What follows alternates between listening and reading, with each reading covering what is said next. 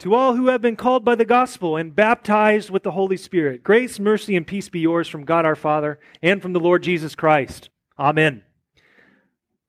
One of my favorite poems is called Ozymandias by P.B. Shelley. Anyone know that one? Ozymandias? There's a man who knows fine literature. My guy right there, Frank. In the poem, the narrator is visited by this traveler who tells him about this journey that he took to an ancient land.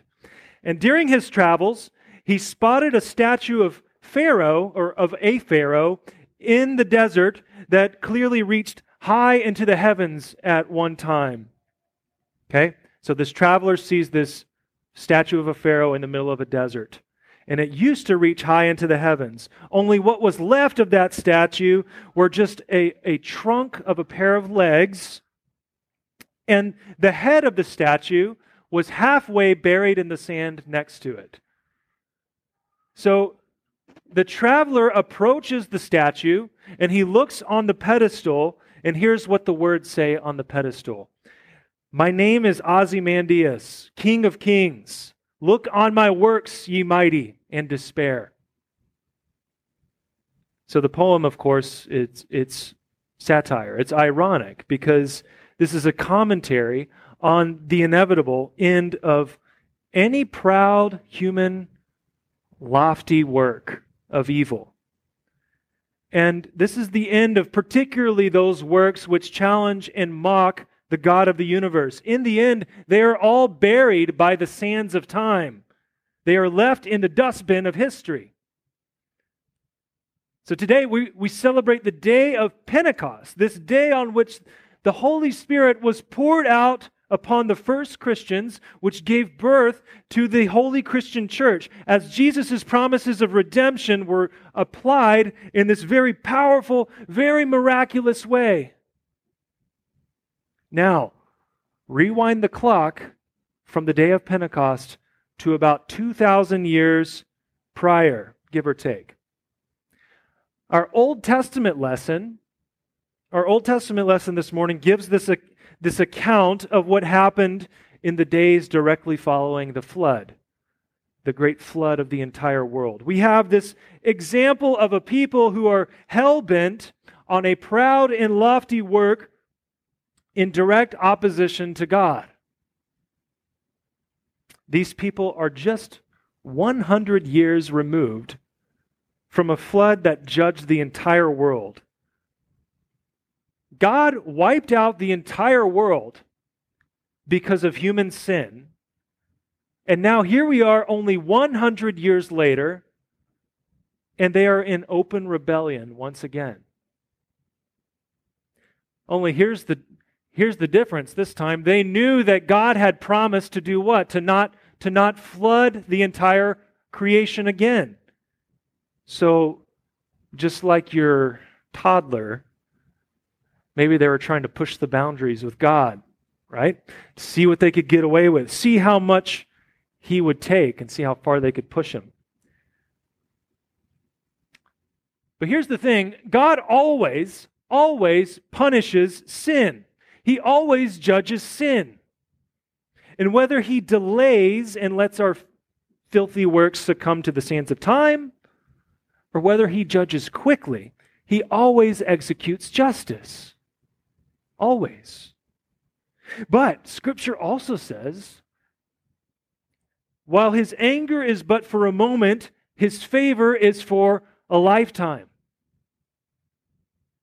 In other words, while God does punish sin, He is always quick to extend mercy, and He's always quick to make a way for salvation and for righteousness. You're going to see that all at once He judges and punishes sin at Babel, but He also provides for salvation. This is the way that God works.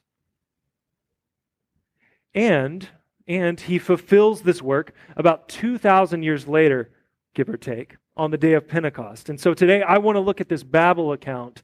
Let's find out what happened there, and let's see how it connects to the good news of Pentecost. So beginning in verse 1 of Genesis 11, it says this, "Now the whole earth had one language and the same words. this is what you would expect, of course. God had just flooded the entire earth, and now he's starting over with this new people, this new creation of sorts, starting over with Noah and his family, and this is all of Noah's descendants. This is only 100 years later. There's not enough time for new languages to form just yet. Okay, and it continues. It says, as people migrated from the east, they found a plain in the land of Shinar and settled there. And they said to one another, come, let us make bricks and burn them thoroughly. And they had bricks for stone and bitumen for mortar. So as they settled into this new place, which is right around modern-day Iran, as they settled there, they developed this new technology. Now, we hear the term bricks and we think, oh yeah, of course they had that. No, that's not the case. They didn't always have those things, especially in the more fertile parts of the earth where they came from. They didn't have these types of bricks. All of a sudden, they had this new type of technology. They had these sun-dried bricks. They had this sticky tar. That's what bitumen is. It's the sticky tar that they could use to put them together. So there's a lesson for us here, even in these bricks. Now that we have this amazing new technology,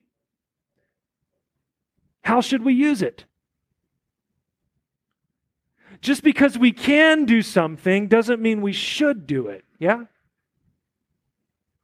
I could go in a million different directions with that, and I don't have time. That's a sermon for another day, but we must think about these wonderful pieces of technology that we now possess, and if we're using them in a God-pleasing way. Let's move on from that. Noah's descendants didn't get that memo, by the way. They didn't consider how they ought to best use this technology. Somehow, they found a way to take something as neutral and something as nondescript as bricks and use them to defy God. That's pretty impressive. I'm going to take this brick and use it to disobey God. That's kind of hard to do. Well, it's easy if you think about the sinful nature, right? Well, here's what they said. They said, come, let us build ourselves a city and a tower with its top in the heavens. Let us make a name for ourselves, lest we be dispersed over the face of the earth. So we might be thinking, well, what's the big deal? Is it sinful to God to build stuff? That would disqualify some of you from your jobs. If that was the case, you couldn't build anything. Is that what this is about? No, it's important that we see that the key lies in some of the details of the context of this scripture. So we have to go back to Genesis chapter 9, verse 1. Immediately after Noah steps off the boat, God gives him a word. God tells Noah to do something. Here's what he says. And God blessed Noah and his sons and said to them, be fruitful and multiply and fill the earth. That was what God gave Noah and his descendants to do. Fairly straightforward marching orders here from God.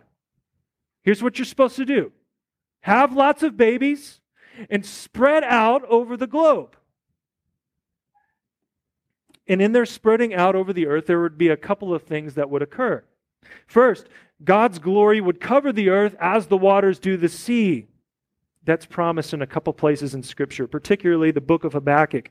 And second, the second thing that would happen was this was going to be part of God's redemptive plan to save mankind from sin and death. And that was to be fulfilled much later.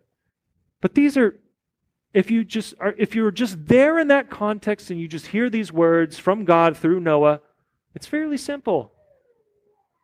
Have lots of babies. Spread out. Go and subdue other lands. This is what you are to do. And these are very simple marching orders, but what do they do instead? They stay in one place and decide to build a massive tower that would extend into heaven, a place that no doubt hosted unauthorized worship practices. So you know there was some pagan worship going on. And here's what they wanted to do by building this thing is make a name for themselves. They wanted to be great on their own terms. They wanted to be great apart from the greatness that God bestows upon them through his mercy and favor. They didn't want to have much to do with God's plans and his promises for them, let alone much to do with the worship that he authorized for them, which was very primitive. By that point, you had one man who was the head of the church, that was Noah. Surely he had very simple, straightforward worship practices for them. But they rejected the authority that God placed over them. They rejected the authoritative word of God. They did the opposite of what Noah spoke to them from the Lord. Consider this, the 10 Commandments as we know them had yet to be issued in writing up to that point. Okay, Moses hadn't come on the scene yet. Surely they had the commandments from the Lord, but they weren't written in stone. But in hindsight, we can look back and we can reflect upon this. We can see that they broke the first, the second, the third, and the fourth commandments at least. They were on such a wicked endeavor that God had to come down and see for himself. And the text says that. It says that he came down to see. And whenever the text says that, it's not as if God couldn't already see from where he was in heaven. Did you guys know that God is omnipresent, that he is everywhere at once? Okay, good. But what this means is that he came down to see, he came down to intervene and to judge, to deal with the situation. God takes divine counsel within himself.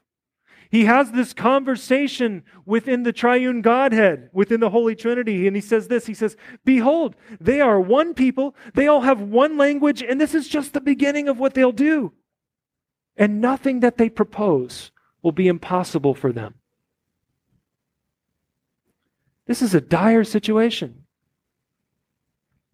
You have a people who all speak the same language, a people who are so completely united in their evil and their destructive ways. You only have to look back at recent history to see how devastating this can be. Think about what even the smallest countries have done whenever they are hell-bent on evil. And what if there is one like this that is not restrained at all in the evil that it can accomplish? This is what led to the flood. But God had already promised not to do that again. This time, God demonstrates his divine brilliance. He goes down and he gives them multiple languages, causing them to drop this destructive building project. And in a twist of beautiful irony, here's what the text says, "And from there, the Lord dispersed them over the face of all the earth." Did you catch that? Not only does God prevent them from destroying themselves and from destroying the world, from executing their evil upon the creation, but he also has them accomplish his will in the end. They end up obeying God's original command from Noah, and they do spread out over the earth. He didn't have to send a flood at this time. He made a new way for them to obey. Consider this. How often does God restrain evil and keep us from our own destruction? We see this is the testimony since the beginning. Going back to the Garden of Eden with Adam and Eve. He sends them away from the garden as an act of judgment and punishment. But it's not just that. It's also an act of mercy. Because what is there in the garden? It is the tree of life. If Adam and Eve eat from that tree, as fallen creatures, if they eat from that tree, what happens to them? They are eternally fallen, sinful. So God places the cherubim at the gate of the garden. He says, you got to go away. You can't eat of this tree right now. Not with this sinful condition. So do you see how God restrains them from their own evil? That he provides for their salvation? That he gives them mercy? How about today? Think about your situation. Think about your life. I've talked quite a bit recently in my sermons about the problem of evil. And why does God allow so much suffering and this and that? I want to throw this piece to the puzzle at you. I want you to consider this. We so often complain about the evil that God permits to happen in this world, but think about this. What about all the evil that God restrains and that we don't even see? Think about that. The evil that we do not see because God has stayed it with his hand. Can you imagine what this world would be like if God allowed us to live up to our fullest potential? Think about that. The scripture has a word for that. It's called hell. Hell is when whenever God gives man up to the lusts of the flesh. It's whenever God says, okay, do it your way. This is what's called God's passive wrath. It's when he says, okay, and he lets go. How often has God kept you from causing your own destruction? More times than you can count, I'll bet. How often does he thwart our own sinful plans for the sake of our salvation? To make this practical for your everyday situation, there are conversations that you have in your head every day. There are thoughts that you have, these sinful thoughts that cross your mind all the time. And the only reason that you say no to these inclinations is with the aid of the Holy Spirit who guards you and preserves you in the one true faith. God restrains you from being your worst self all the time. And even when we do sin, we only go so far because God keeps us even then from going as far as we want to go, which is away from his promises, away from his grace. He graciously pulls us back in. He convicts us of our sins. He grants us repentance and forgiveness, and he uses us for his redemptive purposes in Christ. Scripture uses stronger terms than that. In Ephesians chapter 2 says, you were dead in sins, a follower of the devil. But God made you alive together with Christ. While you were his enemy, he gave you the Holy Spirit to revive your hostile and dead heart, in which he would create and sustain faith in God's promises.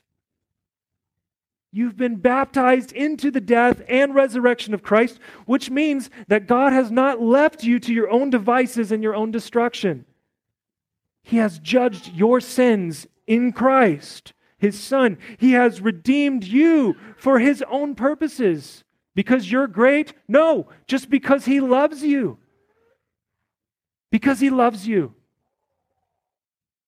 You didn't drag yourself to the baptismal font. He did. You were dead in sins. He's the one that got you there. He's the one that gave you his Holy Spirit. He's the one that put the defibrillator down on your chest and made you alive together with his Son. And the Spirit who regenerated you in those waters is continually given to you through the Word as he guards you from evil. This confusing of languages at the Tower of Babel did have consequences. It had short-term and even long-term consequences. Think of the bloodshed throughout the centuries that has occurred because of the divisions of culture and of language, all the bloodshed throughout human history.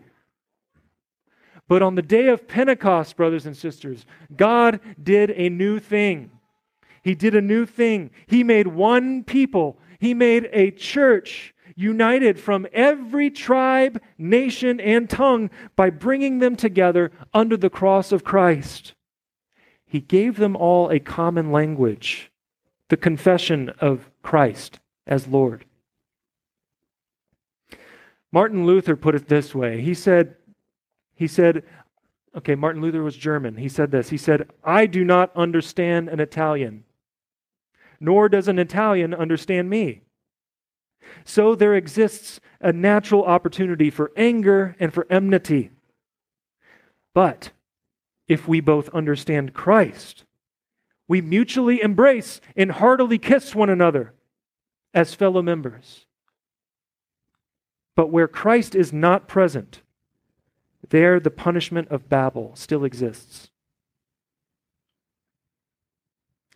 So the hatred and the enmity that are caused by human sin they are only overcome by the peace of Christ, which is preached through human language, so that the Holy Spirit may be poured into the hearts of those who trust in Christ, those who will believe. That's what you are called to, Christians. You've been washed in the blood of the Lamb, and having your sins forgiven and the Holy Spirit living within you, you are to bring this word of the gospel into those places where God has located you, that God's plan to reconcile all things to himself might continue. This is what he's doing in the world, is reconciling all things to himself. And as we live in God's kingdom now, and as he brings that kingdom to bear in our midst through his word, the knowledge of the glory of God will cover the earth as the waters do the sea. May you go forth on this day of Pentecost with this new language of faith. May you make your confession boldly before the world, knowing that your Lord promises to keep you until the end. Amen.